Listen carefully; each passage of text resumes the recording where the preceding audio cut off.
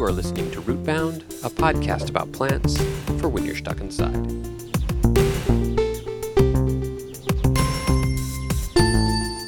This episode of Rootbound is brought to you by the family Asteraceae. Asteraceae. Asteraceae. The asters. You know, sunflowers and stuff. That's the sponsor.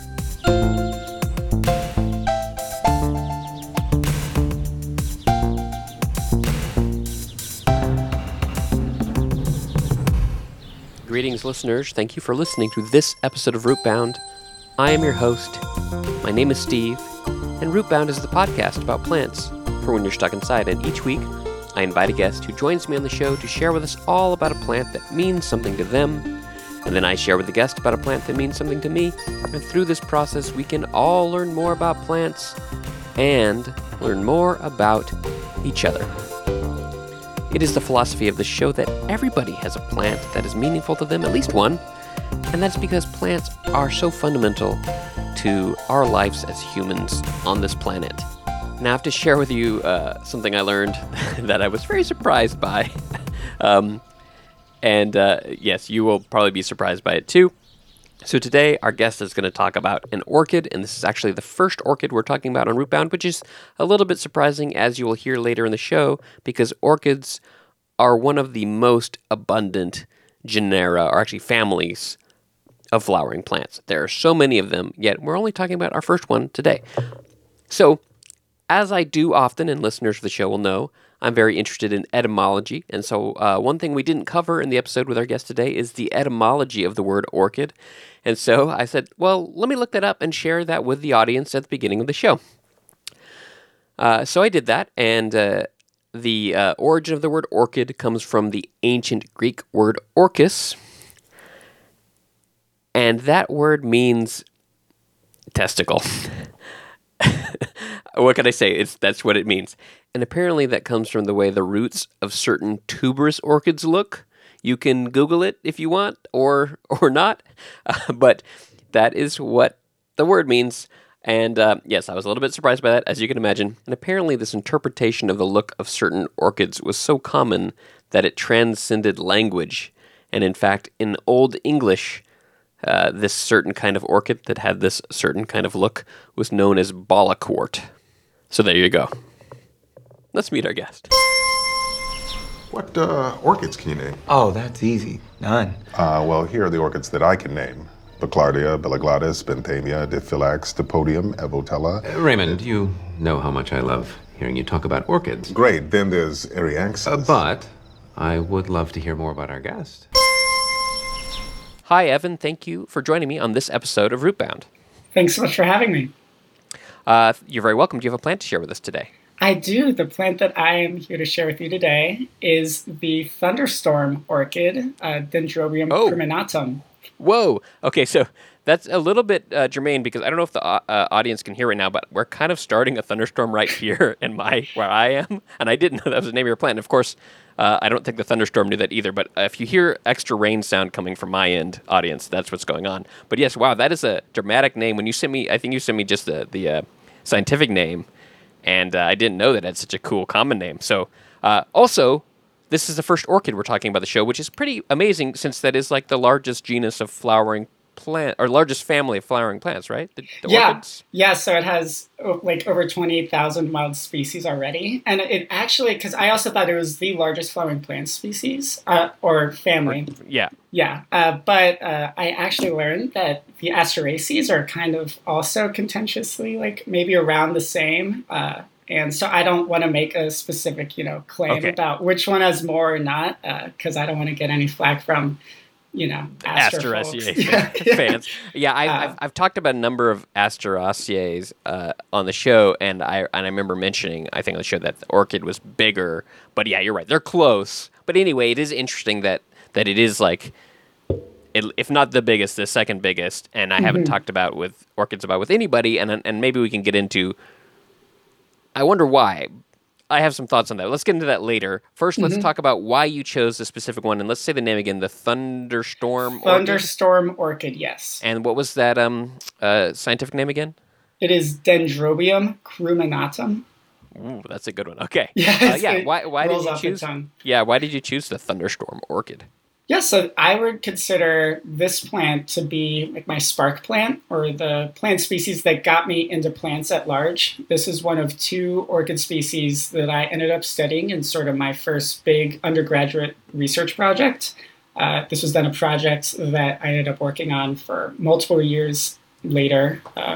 And I sort of, when that project ended, I had a much deeper fascination for not only how beautiful plants can be, but also how, unique and diverse and fascinating they can be. And it sort of took me down this path that I'm still going on of, learning and understanding and interacting with plants.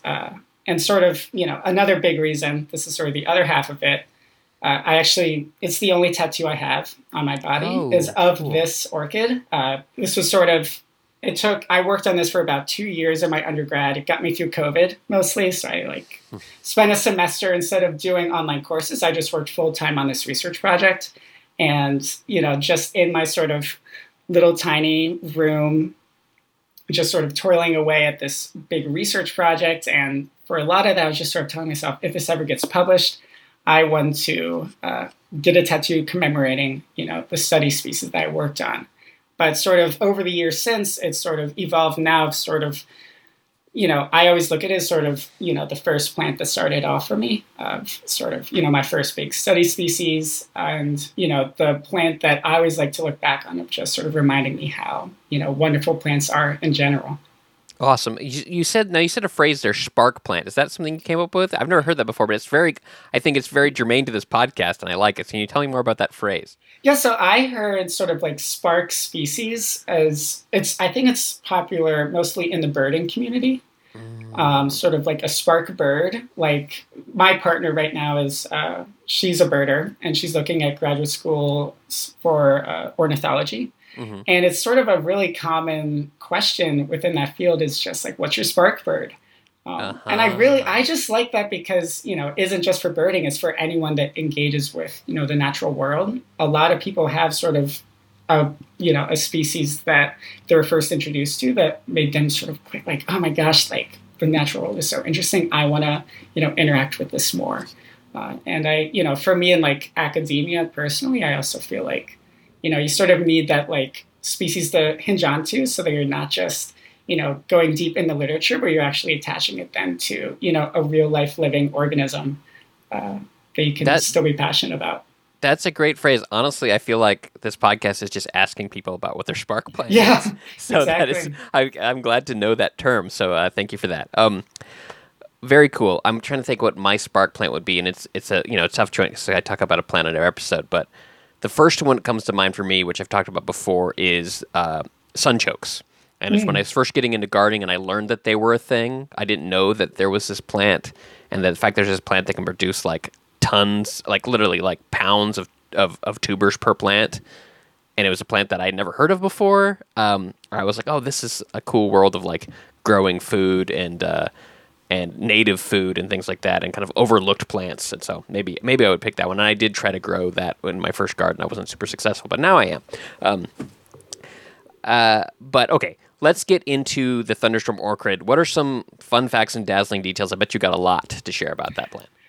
Yeah, so I think sort of because this is the first orchid, which is again such this, this humongous family, I want to at least give a little bit of an overview about traits that this one specific species has, but that pretty much all orchids have in general, because it'll also help to sort of understand what makes this particular orchid really unique and special, and what I really love about it. Cool, and I don't know nothing about orchids, so I'm happy for this. Oh, amazing, intro. Yeah. Wonderful. So sort of just to dive right in, orchid flowers are zygomorphic, or they have bilateral symmetry. So this means if you cut the orchid flower in half, top to bottom, one side would look just like the other, similar to human faces and other faces do. Mm-hmm. Most other flowers are radially symmetric, so they look similar all the way around. But with orchids, it's sort of perfectly symmetrical like our faces. So that's something that can separate them from a lot of other plants. I don't know if there's other plant families that also have that or not, but that is super interesting. Though. It makes for a good tattoo also, because you can just sort of, perfect symmetry right there. Yeah. Talking then about the flowers themselves, what also sort of makes them unique. So they're made up of 3 sepals and 3 petals, with the sepals and petals looking highly similar to one another, with the exception of one petal that is highly modified. And now that highly modified petal forms the lip, also known as the labellum, which is used mainly to attract pollinators. And in some cases acts sort of as the landing pad for pollinators, for them to then access nectar, or where they at least think nectar is going to be. That's that little like tongue thing almost, or lip is maybe a better word. And also, I'm thinking about that now. Maybe something about orchids. Sometimes is that a thing to only allow certain insects in, right? It's like designed to like need a certain amount of weight to lower. Is that the same? Right? Some of them. Yeah, I mean, we can have, a whole separate, like, other podcast just about, like, every single kind of orchid and the super unique ways that they have and the relationships that they have with their pollinators. Interesting. Orchids in general, like, as a family, they can date back to over 100 million years ago. Wow. So they're incredibly old, and some specific species have had, like, millions and millions of years to hyper-specialize with a specific pollinator.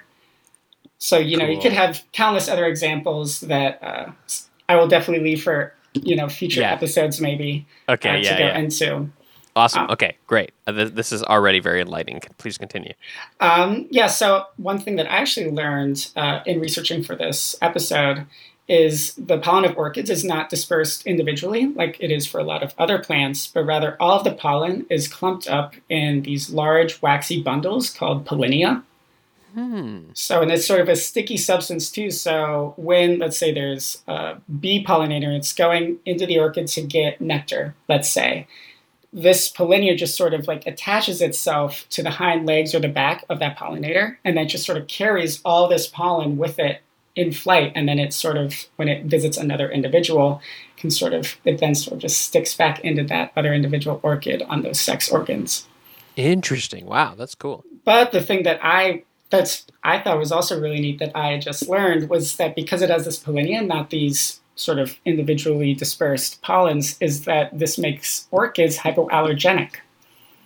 Oh yeah, because Which they're not only. I mean, we talked about this a few episodes about what are those words for wind pollinated versus insect pollinated? There's a fancy word for that. I'm blanking on it now, but there's a lot of plants that are mostly insect pollinated. Some that are mostly wind pollinated. But even the ones that are insect pollinated, because they have individual pollen particles, can get into the air and get up your nose.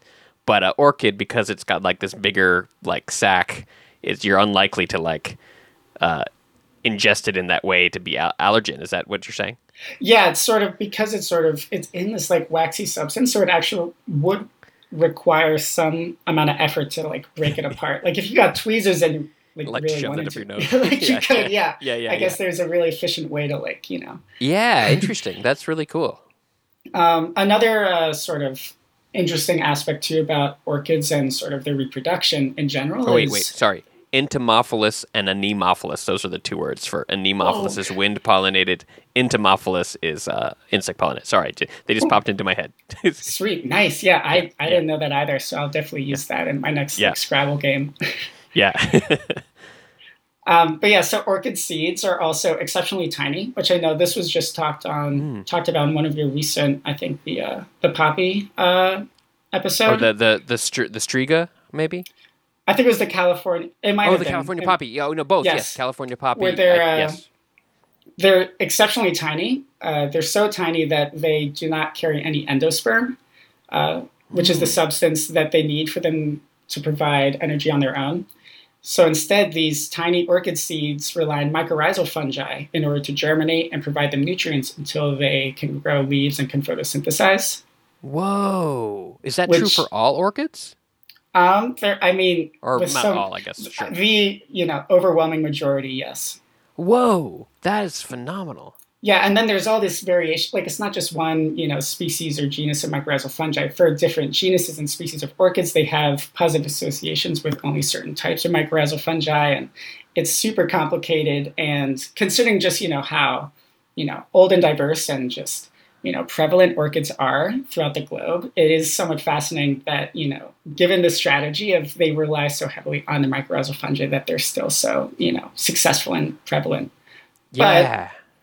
But sort of the flip side, what they lose in nutrients, they're making up for in numbers. So within a single orchid fruiting body, which they can produce multiple of at a time if they've been successfully pollinated, a single fruiting body can contain hundreds and hundreds of thousands of these individual microscopic seeds. So when one dehisces or sort of just opens up and explodes and lets all those seeds sort of get wind dispersed, the idea is they would hopefully cover a large enough, surface area on nearby, soils or trees, or because they can be on rocks, plants, the soil, depending on the different species, that hopefully that one of those little spots will have the mycorrhizal fungi.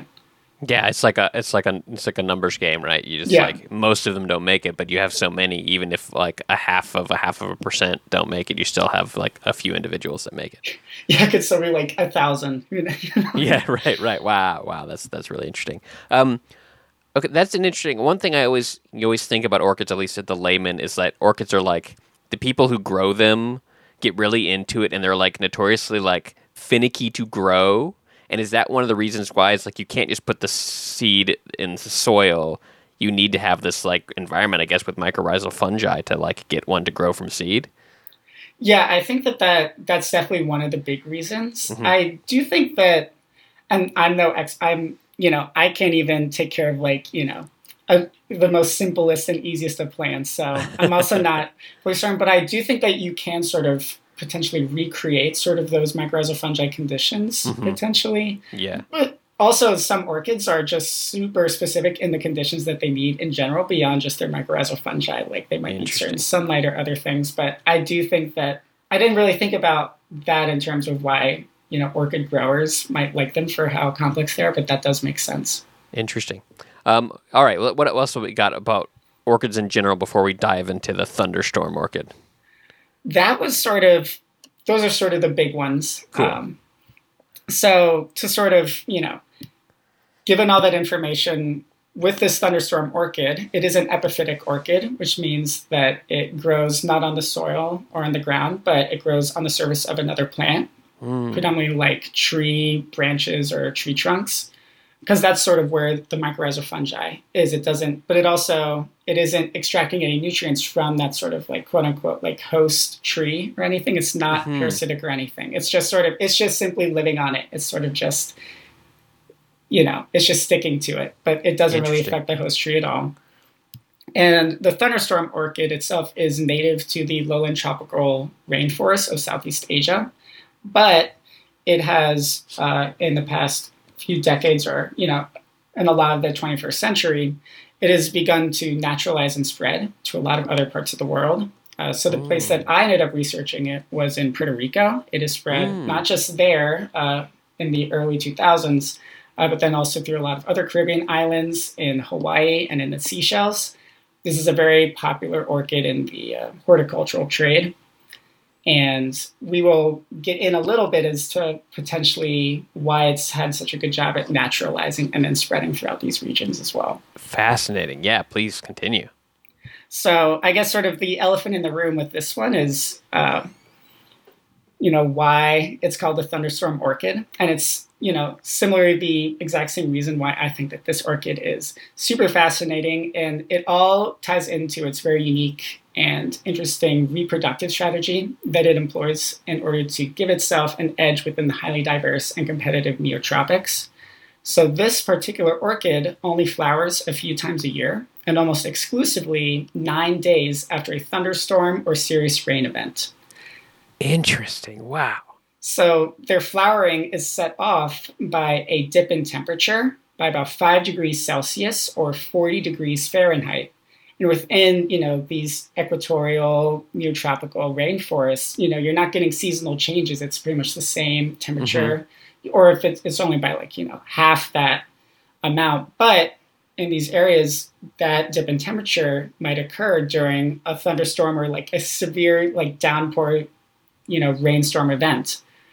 So approximately then 9 days after that dip in temperature occurs, all of the flowers for that plant where that dip in temperature occurred will flower at the exact same time and for only one day. So that by the next day, they're all wilted and they're gone. And what that sort of looks like for this plant, oh, also, that, that's why it's called the thunderstorm orchid, is because it flowers only when there's been a thunderstorm. But what this flowering event looks like is it's not just, there's one flower and it's cool. This is a massive event that blew my mind in terms of what orchid flowering could look like. Because this is not just, a couple of flowers at a one given time. This is, upwards of 200 plus of these small, tiny, sort of white orchid flowers all bundled together in almost like this humongous, like rose bush kind of size, like really huge, almost think like a bush in the middle of a tree. Wow. Hundreds of individual white flowers all blooming at the exact same time for one day only, and they're producing this very, very pungent smell. You can smell from really, really far away. Some of the homeowners that I was talking to in Puerto Rico were complaining that it smells like cockroaches or like something was burning. I didn't think it actually smelled that bad, but it is like, it's hard to really describe how it's very strong and unique, and you can smell it from across the yard. So if you're a pollinator here, you can see this huge bundle of white flowers that pop out in the sea of green of a tropical rainforest. But you can also smell it from really far away. And, that was not there yesterday. This is like, the hot new thing on the block. And it's, a bunch of flowers. They probably have a bunch of nectar in them. So for that one day only, this plant becomes pollinator central with a bunch of different, and it's pollinated by bees. That's also important to know. A bunch of these bees all visiting it, pretty much like within hours of it blooming. But the genius of it, is if you're just putting all of your like eggs in one basket, or I guess maybe flowers, in this case, flowers in one basket for that one day, that doesn't really get you anywhere if you're the only one doing it, because the name of the game for these orchids is cross-pollination. If they just pick up your pollinia and then they just go somewhere else, that doesn't help them. It's about, picking up your pollinia and then transporting it to another individual of the same species later that day. But because this flowering event is set off by, a weather event that happens over a large geographic area, you're almost guaranteed that you're not going to be the only flower, the only plant flowering for that day. It's probably going to be any other thunderstorm orchid anywhere close to you. And because they're also producing all these different flowers, and they're also producing that strong smell, the same pollinator that visited you is most likely also going to visit that one, because they're sort of increasing their chances that, they are going to outcompete any other flower species that could, vie for the attention of that pollinator. So, this sort of unique tying it to a thunderstorm, which doesn't happen that frequently either, we could see that, that increases the chances that you're going to get visited, but that also it's a really successful and viable strategy for successful cross-pollination, which is, the key to your species persisting to the next generation. Yeah, interesting. So like, and it's like, you can save all that energy for the time when you can like, it's like a one day only sale, right? Right. It's like everyone like rushes. It's like Black Friday, but for bees, right? Everyone rushes for like the really great deal on pollen because it's like so prevalent. Really interesting. Yeah, exactly. No, and we can see too that this strategy works really well because, at least informally, this isn't published or anything, but when we were looking at these flowers, at the end of the day, almost all of the pollinia is removed from these plants, from all of these flowers. And if you're going, in the coming weeks, you're seeing that there's this super high ratio of fruit set, which is sort of emblematic of successful pollination, where one fruit means one cross-pollination event, to the number of flowers that were previously present. And I don't know how that compares to a lot of other plant species, but it clearly works really well. And we can then also see that it works well because this is like an orchid that is naturalized beyond its native range and is spreading pretty quickly, to different parts of the globe, even though it relies so heavily on, a unique pollinator. And, there's this sort of bottleneck of mycorrhizal fungi and things like that. Even with all of that, it's still able to spread, successfully in these other areas. And it's probably helped in part. Anecdotally, I'm just thinking about the plum tree I have in my yard where I had tons of flowers and got 3 plums. So the successful like fruit set is very impressive.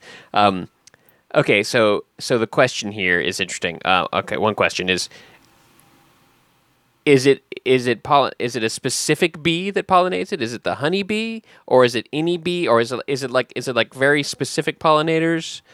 Because the fact that it is like across the globe is interesting as far as like what is pollinating it. Yes, so that's a great question. From my understanding, it is sort of, it's not pollinated, it was never sort of meant to be pollinated by a specific species. Mm-hmm. I mean, it's pollinated by a honeybee-sized bee Mm-hmm.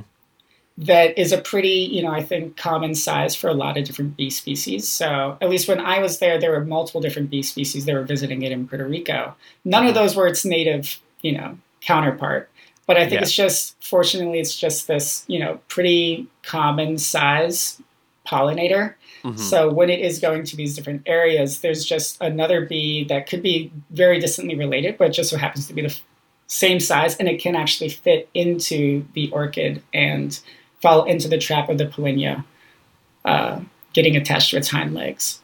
Can the honeybee also pollinate it? That I don't know off the top of my head. I don't actually know if the honeybee was in Puerto Rico, and I don't know enough about. I mean, there should. I'm a beekeeper, so I ask you bee questions here. I mean, the honeybees everywhere, right? Because we keep bees, right? So Yeah. it's like so. I definitely there's some honeybees in Puerto Rico now. What maybe where you were, you're not in the range of some hives or something, but like honeybees are also a naturalized species across the globe. Even though they're originally from Europe and Africa, and do you know was it a solitary bee species it's like in Southeast Asia that it's pollinator or some other kind of bee? Do you know the specific like pollinator in its home range? These were things that were definitely part of my research project and my published paper, but I've since forgotten about. But Yeah. But yeah, I don't know the specifics about the bee. But I think you bring up a good point that I think it just so happens to be, a type of bee that is common in a lot of different ecosystems, and that's helped it out a lot. Yeah, and I think bees, there's a ton of different bees, and some bees get pretty specific on what they pollinate. But I think in general, bees, like the honeybee is like the world's most versatile pollinator, right? That's a reason why we keep it, because it will just pollinate anything that it can get nectar out of. That's one reason it's been so successful. But a few other bee species are like that. There's a number of stingless bees that aren't as like specific, and so that makes sense. Like, and then a lot of solitary bees I think aren't that specific either. So unlike I think there's wasps that get really hyper specific on what they pollinate and things like that. So that's interesting. Okay, what was the next question? Why don't you continue? Because I had I think a million other questions. It's so fascinating, but I'm going to jump back on the train in my questions here in a second because I lost my train.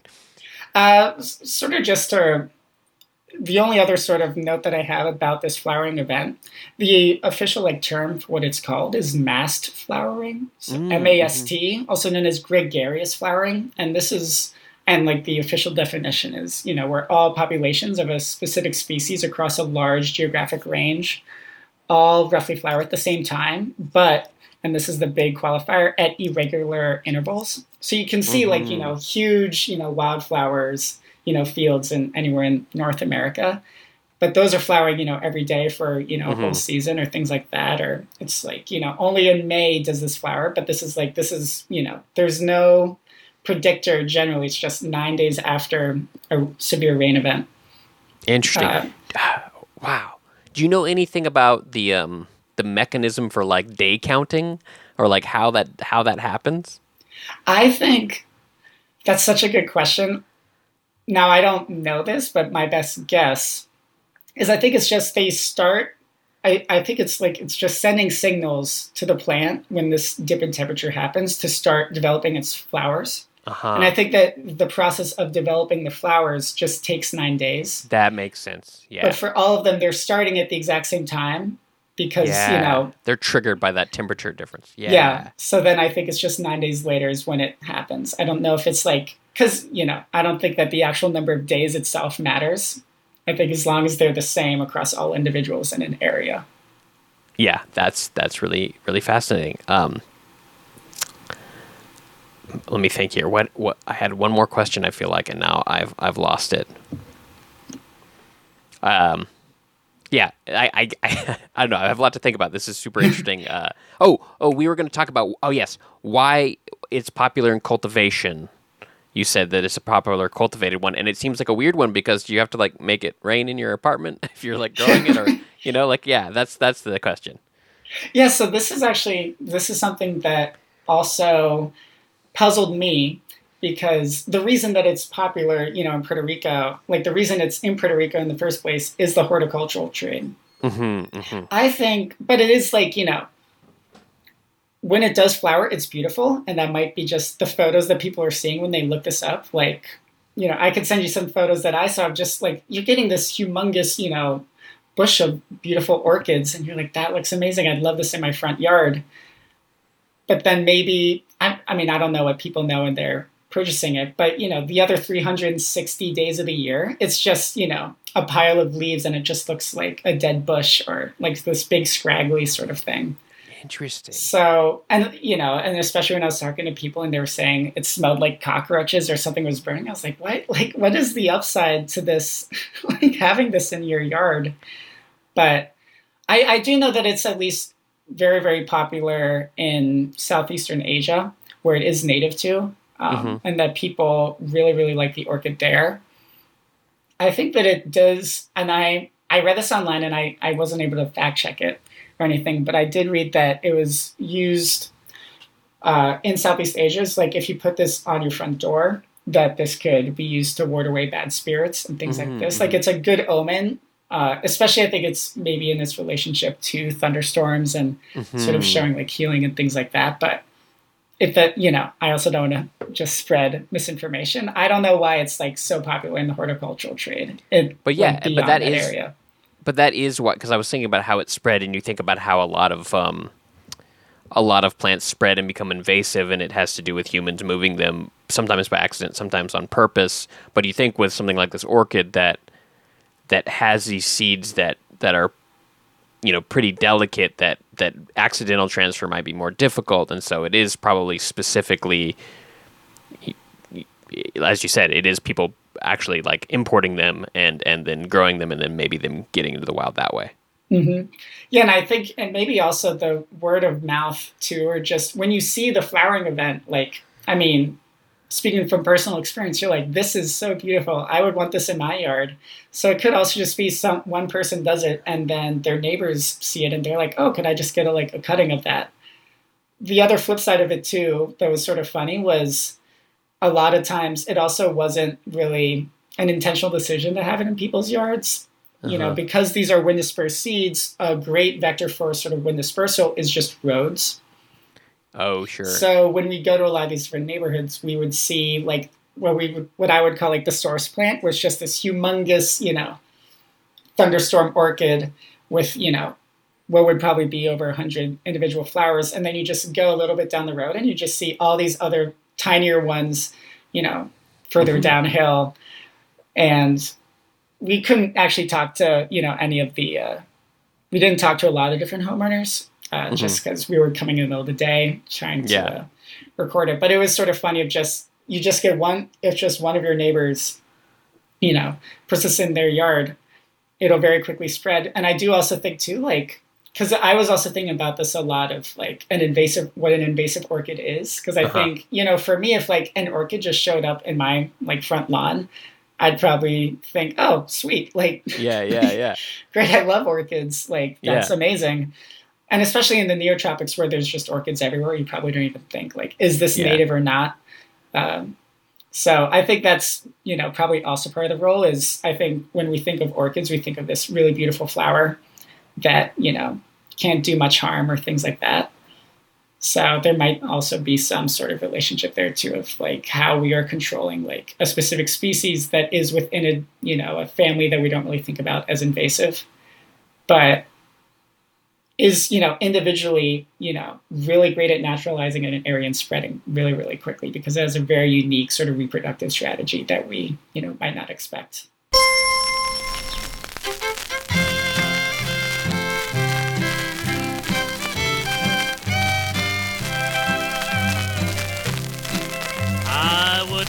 trade my yesterday for a ransom of gold. They hold all my memories of a love story old. You know that you belong to me, although you're far away. For you are the orchid that blooms in my bouquet.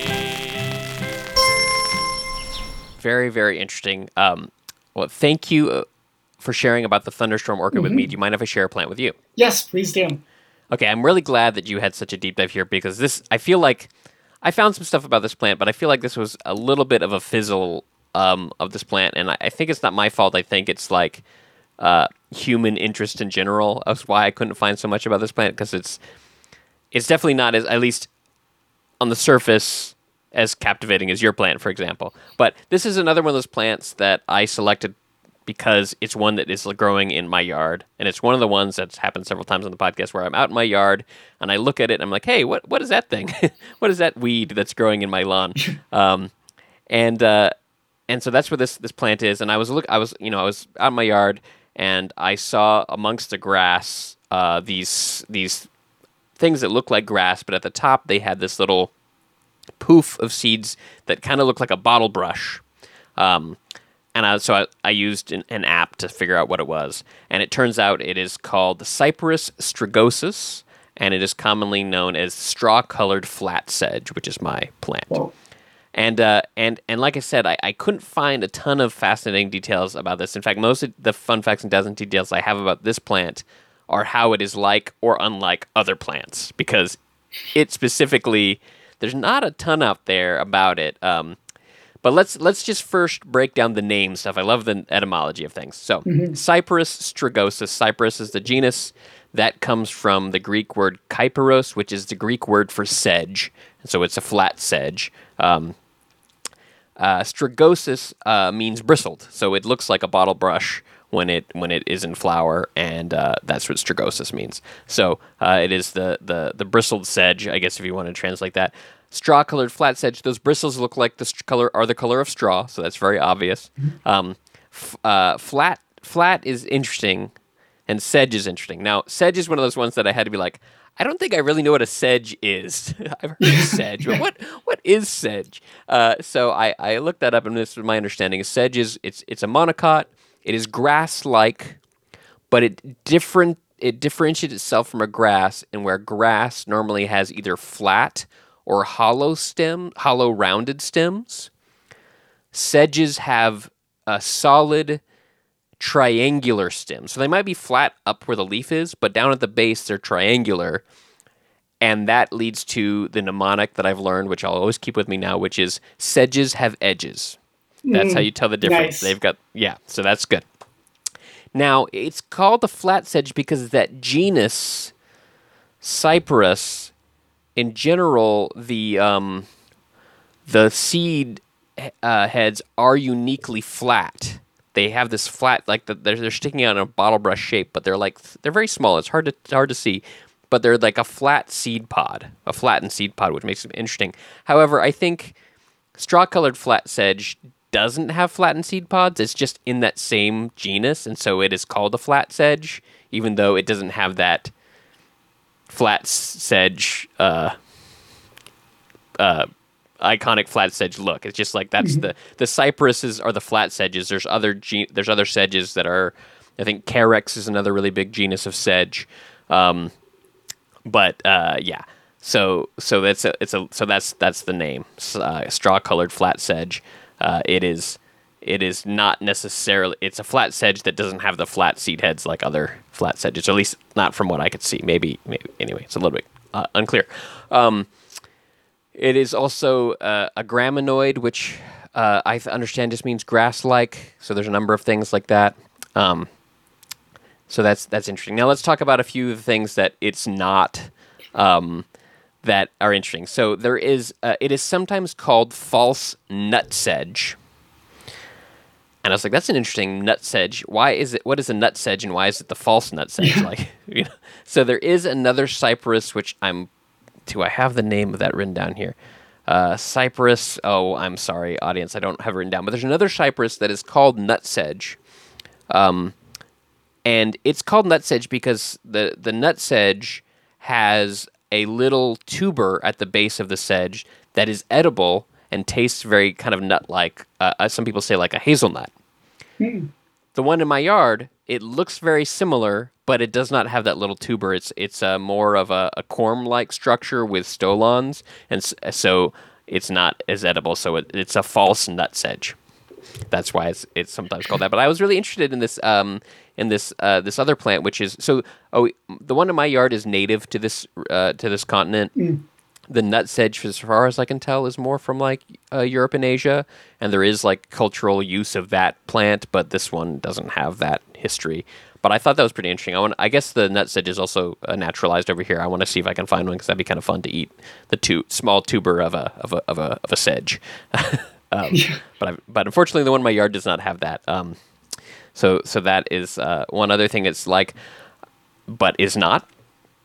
The other one that I found that was interesting, which I don't know anything. I think we ignore grasses in general, like monocots we ignore a lot, and grasses we just kind of like really kind of blend in the background. Yeah. And so I had never heard of genus Cyperus before, but it is a really, really big genus, and there's a lot of other plants in it, and maybe the one that's most famous of the Cyperus is Cyperus papyrus, which is the papyrus we know from the first paper. So the plant in my yard is a cousin to papyrus, and when you look at him, papyrus just looks like a really big version of the little one in my yard. So yeah, that's basically all I could find. I think because it's not edible, it's just grass we ignore a lot. There's not a lot of like scientific research on it. Most of the scientific papers are just how it's spreading in other places around the globe, right? So it's native here, but it's popping up in Europe and Asia. So when I looked up scientific papers, that's all I could find is just its distribution in other places. But the thing that I liked about it is most of the time when there's a grass in my yard, I'm trying to like slowly get rid of the lawn. I've got a lot of raised beds and things like that. But most of the time, the grass in my yard is non-native, right? It's Bermuda grass, it's Dallas grass, it's all these other crabgrass invasive grasses that we have decided we want to like cultivate as monocultures in our yards, right? But but the straw-colored flatsedge is a native grass growing in my yard. And that's pretty cool, and it's a bummer that people haven't written tons about it, and I don't know more interesting things about it, and it's interesting history. I'm sure there's more like a natural history about it that could be learned, but I just like that it's native, and so this is one of the things that I'm sure drives my neighbors crazy. Like, my yard is pretty wild. Part of it's laziness, part of it's I like seeing what's growing and stuff like this. But when I discovered this, for this episode, I was like, okay, this is the plant I'm going to talk about because I saw it growing. I saw the unique seed head in my yard. I realized it's native. When I went to go mow the lawn the next day, there was a whole row of it, and I just mowed around it. Because I'm like, let me let this go to seed. Let me let this thing spread in my yard. And so now, you look at my yard, and there's just this weird big patch of tall sedge that I just left alone, which makes me probably look like someone who's not quite all there. But I'm hoping it'll go to seed, and maybe next year I'll have more native grass and less of the other invasives, right? Which I've talked about a lot of those in the podcast. Bluegrass, Dallas grass, Bermuda grass, all those things are non-natives that we purposely put in our lawns. Whereas this is not. Nobody is purposely putting this in their yard. Maybe it's part of a grass mix somewhere. I'm not sure, but yeah, maybe I would be happy to have more straw-colored flatsedge in my lawn instead of this other one. So hopefully I can this little patch I left unmowed will go to seed, and next year there'll be more. Yeah, I'm rooting for you. I'm a huge proponent of native lawns and things, but it would be great if you could still use native grasses, because I feel like grasses in general have been getting somewhat of a bad rep because of lawns. In some ways, at least, thinking about what native lawns can and can't be.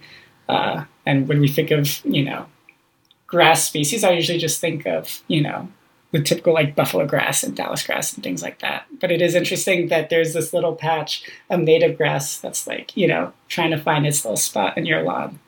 Yeah, and that's a really good point too about grasses not getting like the right credit because we have a ton of awesome native grasses. It's just we haven't been trying to grow those in front yards for the better part of a century, right? So, when lawns became a thing, we decided to just choose all these like super, what we now understand is invasive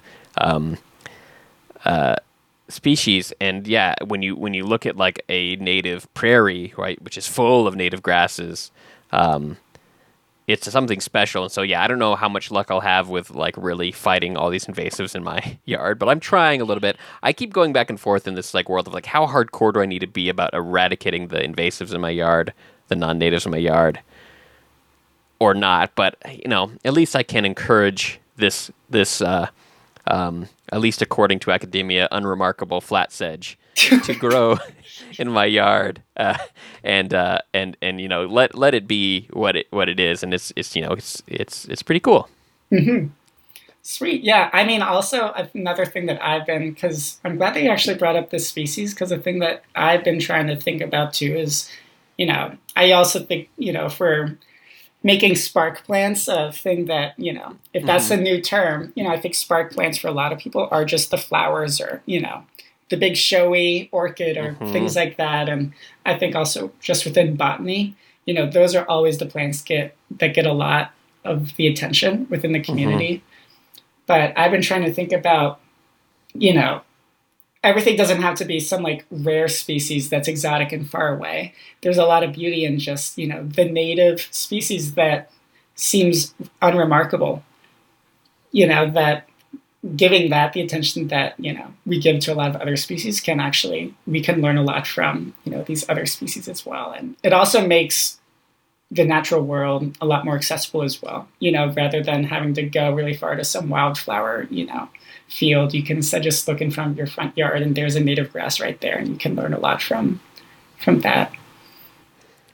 Well, I think that was very well said and a great way to end the show. So, Evan, thank you so much for joining me on this episode of Rootbound. Thank you so much for having me.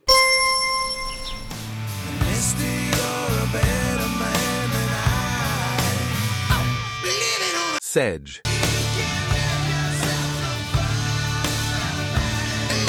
Sedge.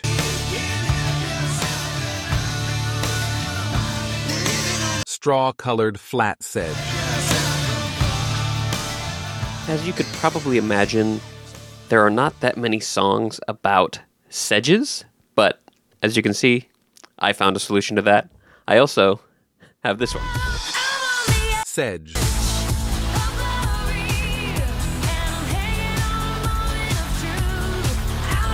Sedge.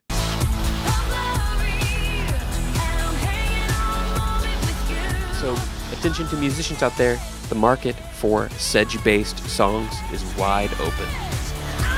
Sedge.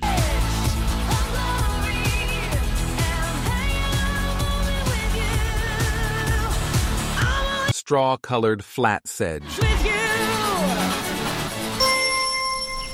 One thing that Evan mentioned that we didn't get too deep into was the fact that all orchids require this relationship with a mycorrhizal fungi, and I thought that was so fascinating.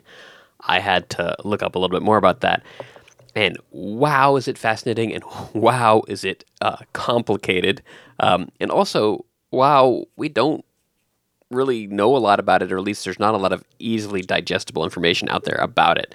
But what a super fascinating concept. So let's just define that term mycorrhizal first. I think I didn't really know what that meant. I knew it had to do with funguses and how they communicate with plants, but it's pretty easy. Myco has to do with fungus, mycology, you know that word. And then rhizae has to do with the rhizosphere of plants, and that has to do with the root system, essentially. So like rhizomes are under the ground. That word rhizo has to do with roots. So mycorrhizal are the fungi that are associated with the roots of plants. And that is also a huge topic. The way that orchids work is just like one way that mycorrhizal fungi work with plants. It's really, really fascinating. But let's just talk a little bit more about what I found out about the orchid-specific system. And yes, it's true that like all orchids need this relationship with fungi to germinate. They cannot germinate without mycorrhizal fungi. Also, and this varies depending on the different orchids, some orchids really need that fungi all through their life in some ways. In fact, some plants are completely reliant on the mycorrhizal fungi relationship. They don't photosynthesize at all. It's a little bit similar to when we talked about the parasitic plants, except in this case, it's with the mycorrhizal fungi, not the roots of another plant. And in some cases, this is called a parasitic relationship with the fungus. The plant is parasitizing the fungus, but that's also complicated because, like, in this case, it's like, what is parasitizing who? Because interestingly, the majority of orchids form relationships with a kind of fungus that are called either saphotrophic or pathogenic fungi, and those are the fungi that break down plant material. So the orchid is getting the nutrients from the fungus that is getting its nutrients from breaking down dead material or indeed attacking a living thing. So really fascinating. Also, this relationship with orchids and mycorrhizal fungi is really, really old. It's apparently goes back to as far as like orchids have existed. And so what a really fascinating relationship between living creatures, and really makes you think about kind of like mutualism in the natural world. And just a really fascinating thing to think about. And this isn't a fungus podcast. You could do a whole, I mean, gosh, it's a whole other world, fungus and fungi like that. But man, I thought that was super fascinating. And so really thankful to Evan for sharing that with me. And it's one of those dazzling details that I really enjoy learning about on the show. And with that, let's end this episode of Rootbound. Thank you for listening. My guest on this episode of Rootbound was Evan Foster. Evan is a PhD student at the University of Notre Dame, and he's interested in plant community ecology. You can follow him on his great Instagram account, @EvansFieldGuide. If you like Rootbound and you want to help support the show, visit rootboundpodcast.com/support to find all the ways you can help support the show, including just telling a friend about it. Rootbound is hosted by Steve the Sedge Ellington. Music by Christian Kriegescota. Fake ads by David Lonnie. Rootbound is a podcast about plants for when you're stuck inside, but if you can go outside and you don't know it already, see if you can discover your spark plant. Asterocome, Asteraceae, Asteraceae, Asteraceae, Asterocomo, Asterarcicola, Astericae, Douglas, Asteravarinero, Asteraceae,